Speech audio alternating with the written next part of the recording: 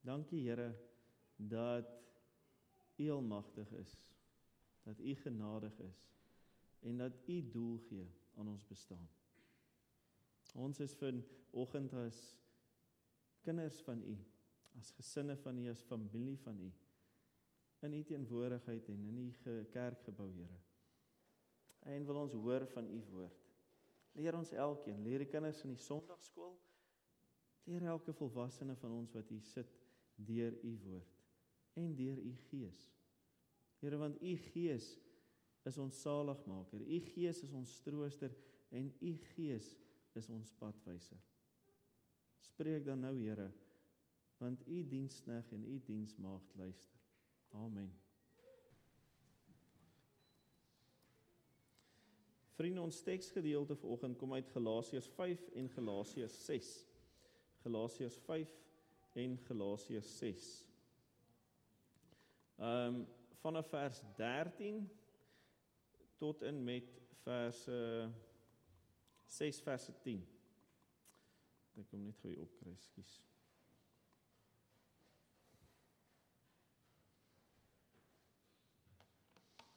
Daar is hy. So Galasiërs 5 verse 13 tot 6 vers 10. Die Engels is op die skerm en ek gaan vir ons die Afrikaans voorhou. Dit is 'n redelike lang gedeelte, maar dit het my betekenis en insig gegee toe ek het saam gelees hierdie twee gedeeltes. So kom ek hou vir ons voor. Julle broers, julle is tot vryheid geroep. Moet net nie julle vryheid misbruik as 'n verskoning om sonde te doen nie, maar dien mekaar in liefde. Die hele wet word in hierdie een gebod saamgevat. Jy moet jou naaste lief hê soos jouself. Maar julle byt en verskeer mekaar.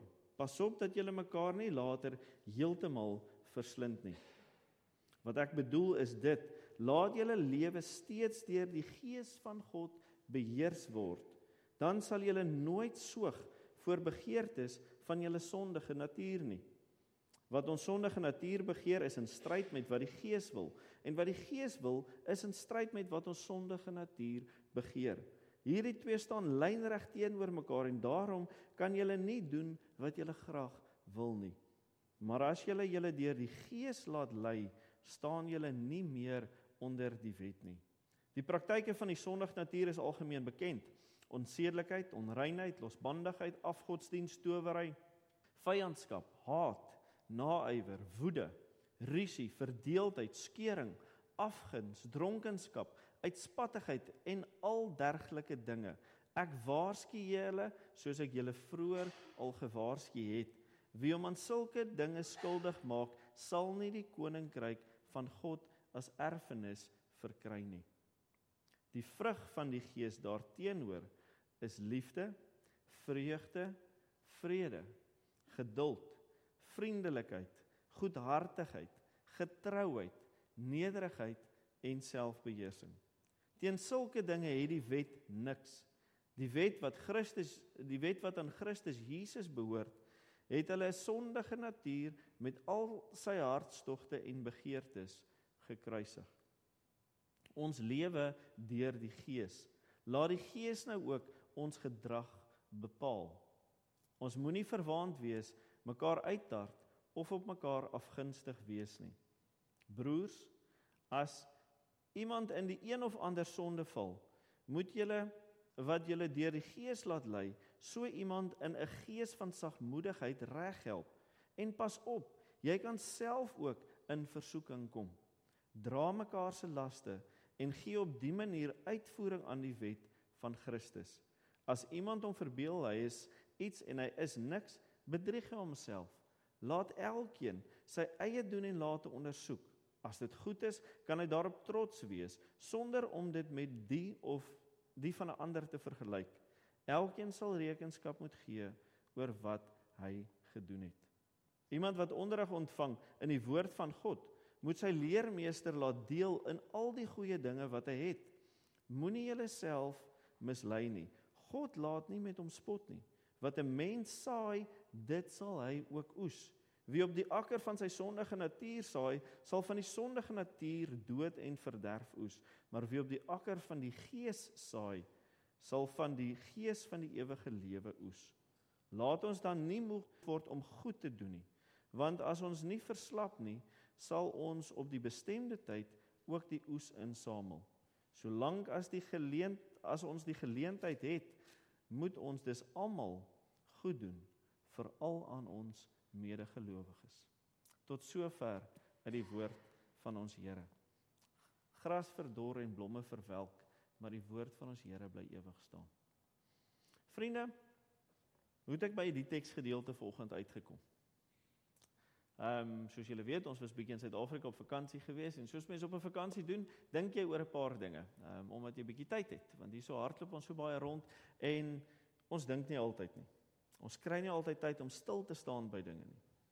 En wanneer ek en jy vandag terugdink aan Paasfees, aan die Paasgebeure wat nou verby is, en wat ons gedoen het, en waar ons dinge bygewoon het, en ons dink aan Jesus se lewe en sy opofferinge wat hy vir ons gebring het. Vir ons as gelowiges, wat se gedagtes kom by jou op? Wat dink jy van dit wat Christus vir jou kom doen het? Wat vra dit van ons, van jou en my wat hier sit vanoggend, wat getroue kerkgangers is, wat vra dit van ons om Christene te wees, om kinders van God te wees? Anders gesê, wat moet ons gevolglik doen om dankbare Christene te wees? Want ek dink ons elkeen is eens, Christus se kruisdood bring ons tot dankbaarheid. So wat moet ons doen om dankbare Christene te wees? En as ons gaan kyk na die Galasiërsbrief, dan sou hulle antwoord eenvoudig gewees het. Glo in God en onderhou die wet. Glo in God en onderhou die wet. En die antwoord het hulle gegee op allerhande leringe wat hulle ontvang het, wat basies teen Paulus wou praat, en gesê het, as jy 'n nie-Jood is, kon jy slegs gered word deur die wet van Moses te onderhou. My vriende, wat is jou en my antwoord vanoggend? Wat doen jy en ek om gered te word? Wat vra dit van ons om 'n Christen te wees? Wat moet ek en jy doen om ons Christenskap vir mekaar te wys en vir die mense rondom ons te wys?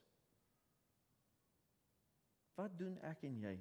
En moontlike antwoorde kan wees, ek moet glo in God drie-enig. Ek moet glo in die Vader, die Seun en die Heilige Gees. Ek moet glo dat Christus my verlosser is. Ek moet volgens sy wet lewe, uit dankbaarheid natuurlik.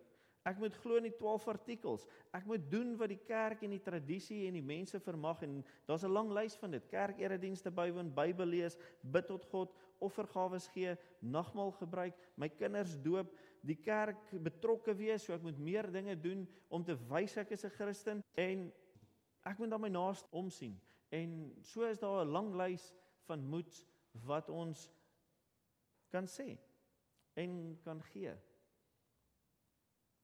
Maar ek dink Paulus wil vir ons iets anders te sê vanoggend.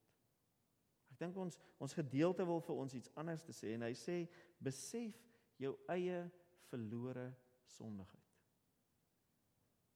Besef jou eie verlore sondigheid. Deur jou eie menslike natuur besef jy en ek dat ons sondaars is. Ons het foute. Net so of dit in daai lysie val wat hy vir ons gee, dat ons kwaad word, dat ons rusie maak, dat ons nie geduld het nie. Ek en jy het foute in ons natuurlike sondaar mens. Ons is iemand wat volgens ons eie natuurlike begeertes baie keer wil lewe. Want baie keer sê ons gaan dit doen, want ek wil dit doen. Ek kom nie by God se wil uit nie. Met ander woorde, ons is mense wat nooit die wet van God sal kan uitlewe in eie krag nie. Dis wat sondigheid beteken. Ons sal nie die wil van God kan uitlewe uit ons eie krag uit nie. Besef jou eie verlore sondigheid. En Paulus wil vir ons sê volgende, hy wil ons waarsku. Wanneer ons eie sondigheid besef, dan sal ons besef, as ons so aanhou lewe, ons verlore sal gaan. Dat as ons besef, as ons redding in onsself soek, dat dit nie sal werk nie, maar dat ons redding in Christus moet soek. Ons moet besef dat jy deur geloof alleen aan God se versoening deel kry. Nie deur dit wat jy en ek doen nie. Ons kry daaraan deel deur die Heilige Gees toe te laat om geloof in ons te verwerk. En kerk toe kom is 'n stap in daai rigting. Ons laat die Gees toe om in en deur ons te werk. Ons moet besef dat deur ons reddingshoop te verplaas vanaf onsself na God toe, kry ons krag in ons geloof. Paulus wil vir ons sê dat ons die Heilige Gees moet toelaat om ons lewens te beheers. Te beheers en te laat stuur. En die vrug van dit alles sal duidelik word deur ons lewe, deur dit wat ons doen en die lysie wat hy vir ons gee. So die vraag vir oggend, vriende, is, het jy en ek dit al gedoen? Het ons al ons lewens oorgegee om totaal en al deur die Heilige Gees beheer te word? Waar staan ek en jy in ons verhouding met ons Here? Want ek vat in ons vakansie wat ons Suid-Afrika toe was daar 'n groot klompie mense in die kerk gewees, en dit was wonderlik geweest. Maar daar waar ons op die strand was en miskien in die dorp was daar en aksies wat my in betwyfeling gebring het van of die Heilige Gees deel is van ons lewens. Dinge wat mens dink, oordeele wat jy vel, wat jy uitspraak lewer oor iemand as iets gebeur met jou op die pad. Ongeduld wat ek self ervaar het baie keer. En dis deel van my sondige natuur, maar gee ek my lewe oor om ten volle beheers te word deur die Gees van Christus. Weet jy en ek presies waarvan Paulus praat vanoggend? Of is ons nog baie soos wat die Galasiërs besig was, om op die ou manier aan te gaan? Want kom ons wees eerlik, die maniere wat ons het, is maniere wat ons aangeleer het van kleins af eintlik. Party het ons by ons ouers gesien, party is 'n besluit wat ons geneem het en gesê het, maar ek kan dit nie so doen nie, so ek gaan dit so doen. Party is dinge wat ons net doen, sonder om eers daaraan te dink. Die moeilike en die swaar manier, want om daai siklus te breek is nie maklik nie. Die ander manier hoe ons daarna kan kyk is die, ek kan en moet self hierdie dinge doen manier. En hoeveel keer dryf dit ons nie tot moedeloosheid nie, tot hartseer, tot ek weet nie wat om te doen nie. En dan begin ons verlore voel. So ons kan dit sekerlik die verlore manier ook noem. Ons redding deur die wet te probeer onderhou, die reëls te probeer onderhou te verkry. Deur sekere dinge, sekere gewoontes, sekere tradisies na te kom, sonder om werklik die hart daarvan te verstaan en te besef. Ek kan 'n lysie noem vir wat ons in die erediens doen. As ek nagmaal gebruik, waarom? Om na die kerk te doen. As ek my kinders laat doop, waarom? Want die skool gaan my oor 'n paar jaar vra, waar is jou doopbrief om te sê jy is 'n kerkganger? So ek doop my kinders om dit te doen. Ek kom kerk toe of ek sodat die dominee 'n brief kan skryf wat sê my kinders is daarom so nou en dan in die kerk dat hulle by die kerkskool kan inkom. Ek moet offergawes gee. Hoekom? Omdat die dominee so sê en Wilko vir ons gesê het, ons moet bietjie werk om gelyk te klop. Ek moet eredienste bywoon. Waarom? Omdat die tradisie van ons dit ververg. Ek moet my huwelik op 'n sekere manier aanpak. Want anders te wonder ek, wat gaan die mense sê? Of ek moet 'n sekere manier optree, want ek is net te bang dat God miskien vir my sal kwaad wees. Ek moet alles doen op 'n sekere manier. Waarom? Omdat ek bekommerd is oor ander mense en ander plekke en ander instansies. Vriende, nee. Gelowiges, nee. Soos jou dominees altyd sê, broers en susters, nee. Dis nie wat ons moet doen nie. Om 'n Christen te wees, vra dat ek my eie verlorenheid moet besef. Besef dat ek myself nie kan red nie. Besef dat in my geloof, my hoop en my redding buite myself is. Een plek alleen, in Christus Jesus, ons Here, ons redder, ons verlosser. Ek moet besef dat ek in geloof in en deur Christus se bloed gered en verlos is, geheel en al. My sondigheid ingesluit. Besef dat ek in afhanklikheid, geloof, dankbaarheid vir Jesus se verlossing, myself ten volle moet onderwerp aan die leiding van die Heilige Gees, aan die beheersing van die Heilige Gees. Dit beteken, ek kan partykeer my eie wil en my eie gedagte hê, maar ek laat toe dat God my lei en my bestuur en my beheers, noodwendig teen dit wat ek dalk in my eie ek wil hê en wil doen. Dis in plaas daarvan om dinge in eie krag te probeer doen ek dit soos wat die Bybel vir ons sê. Soos wat die kerk en die erediens verkondig, ek laat hom toe om my te lei om 'n nuwe mens te word. Dit sluit in 'n nuwe man of 'n nuwe vrou, wat anders kyk en anders handel met my huweliksmaat. 'n nuwe kind of 'n nuwe ma of 'n nuwe pa, wat anders handel met my gesin en wat God aan my toevertrou het. 'n nuwe mens in die gemeente, wat doen nie net omdat dit my pas en of omdat dit goed is vir my nie, maar omdat ek voel die Here roep my om dit te doen. Vriende, dit lei noodwendig daartoe dat die wese van my lewe en my bestaan verander. Die kenmerke van my lewe verander vanaf begeertes na vrugte wat sal getuig van God se lewe en sy redding en sy liefde. En dit is hoe ons gaan, van daardie lysie van dinge wat ons nie moet doen nie, tot die lysie van dinge wat ons moet doen. Dit alles gebeur natuurlik en ongeforseerd. Dis nie aangeleerde gewoontes wat ek doen ter wille van wat ander mense dink nie. Nee, dit verander binne in my. Dat my gewoontes, my dade, my gebruike, alles wat ek doen, my normes en my waardes bepaal en my lewenskoers rig.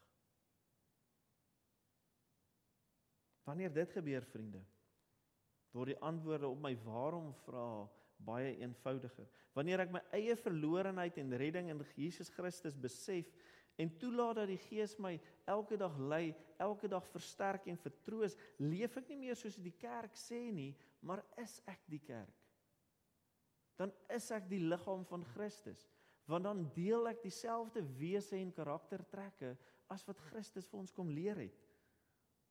Dan is ek besig om saam met die Gees 'n geesvervulde lewe aan gelowiges uit te lewe, uit vrye wil, uit dankbaarheid tot sy eer.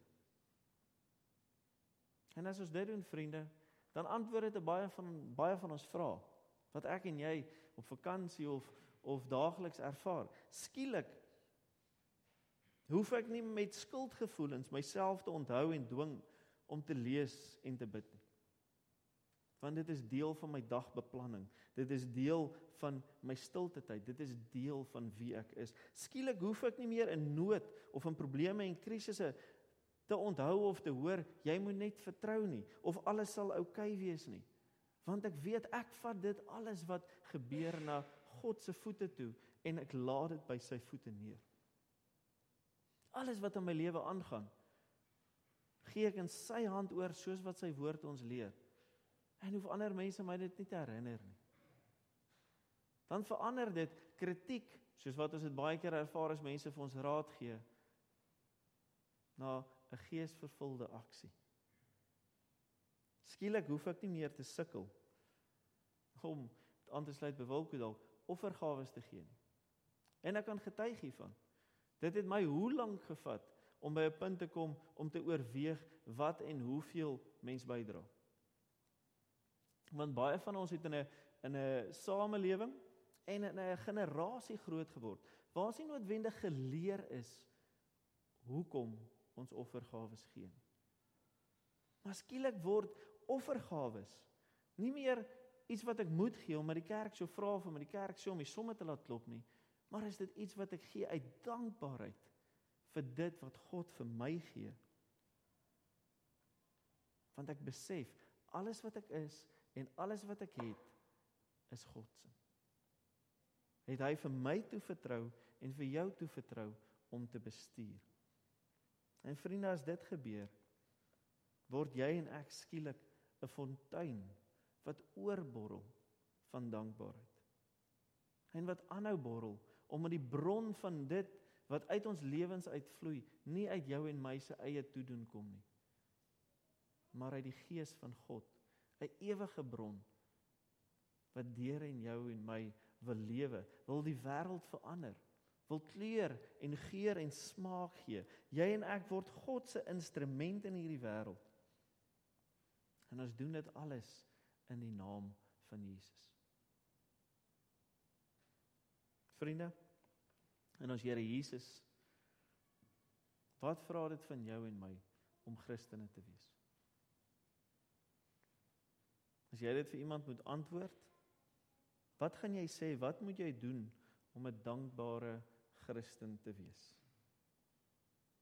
En Paulus gee vir ons die 2 lysies. Ons is dis nie verkeerd om te sê ons moet in hom glo nie, maar doen ons onsself nie 'n onreg aan deur net tot op 'n sekere punt te gaan nie. Deur te sê ons glo, deur kerk toe te kom, deur sekere dinge te doen, maar nie totale oorgawe te gee en te sê, hier is ek Here, vul my hele lewe.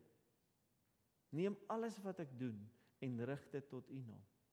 Dit beteken nie ons hoef almal sendelinge te word nie, maar dit beteken ek en jy is en moet attent wees daarop, dat sy stem met ons sal praat, elke oomblik van elke dag.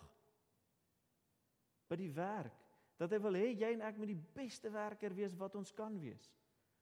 Of dit is om 'n groot company te bou, en of dit is om 'n ou tannie se rakkie teen die muur opsit. Of dit is om vir my ma en my pa jammer te sê vir iets wat gebeur het, en of dit is om vir my kinders 'n voorbeeld te stel, terwyl die woede en die rusie en die ongemak in my worstel.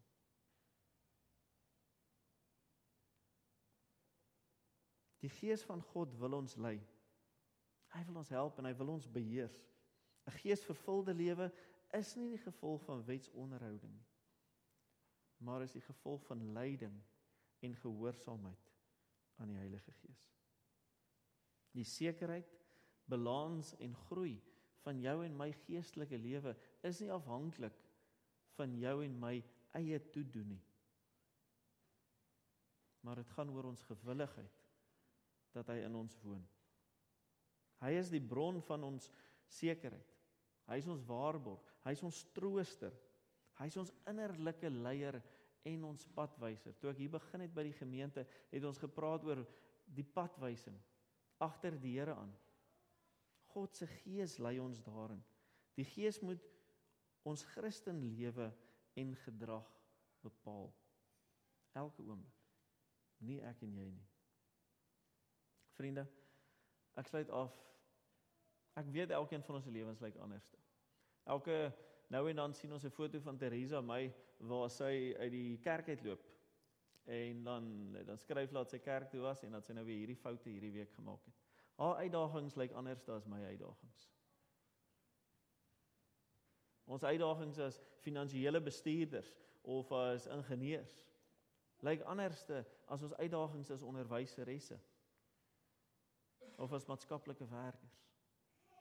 Ons elkeen se uitdagings lyk en is anderste. Maar jy en ek moet die Here innooi. Ons moet hom ontvang, ons moet oorgee, dat hy ons kan bestuur en ons kan lei binne daardie verhoudinge waarin ek en jy staan en werk. Ons kan nie self weet hoe en waar hy dit sal doen nie. Maar jy en ek kan 'n lewe leef waar ons ontvanklik, ingestel en gehoorsaam is op sy Gees wat in en deur ons werk. Mag elkeen van ons van hier af uitgaan en 'n geesvervulde lewe gaan leef. In die naam van Jesus Christus. Amen. Vriende, kom ons staan en ons gaan saam ons geloof bely, waarna ek vir ons gaan afsluit met 'n gebed.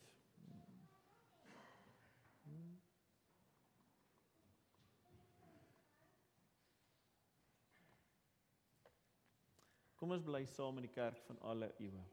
Ek glo in God die Vader, die Almagtige, die Skepper van die hemel en die aarde, en in Jesus Christus, sy eniggebore Seun, ons Here, wat ontvang is van die Heilige Gees, gebore is uit die maagd Maria, wat gelei het onder Pontius Pilatus, gekruisig is, gesterf het en begrawe is, en ter helle neergedaal het, wat op die 3de dag weer opgestaan het uit die dode, wat opgevaar het na die hemel, en sit aan die regterhand van God die Almagtige Vader, vanwaar hy sal kom om te oordeel, die wat nog lewe en die wat reeds gesterf het.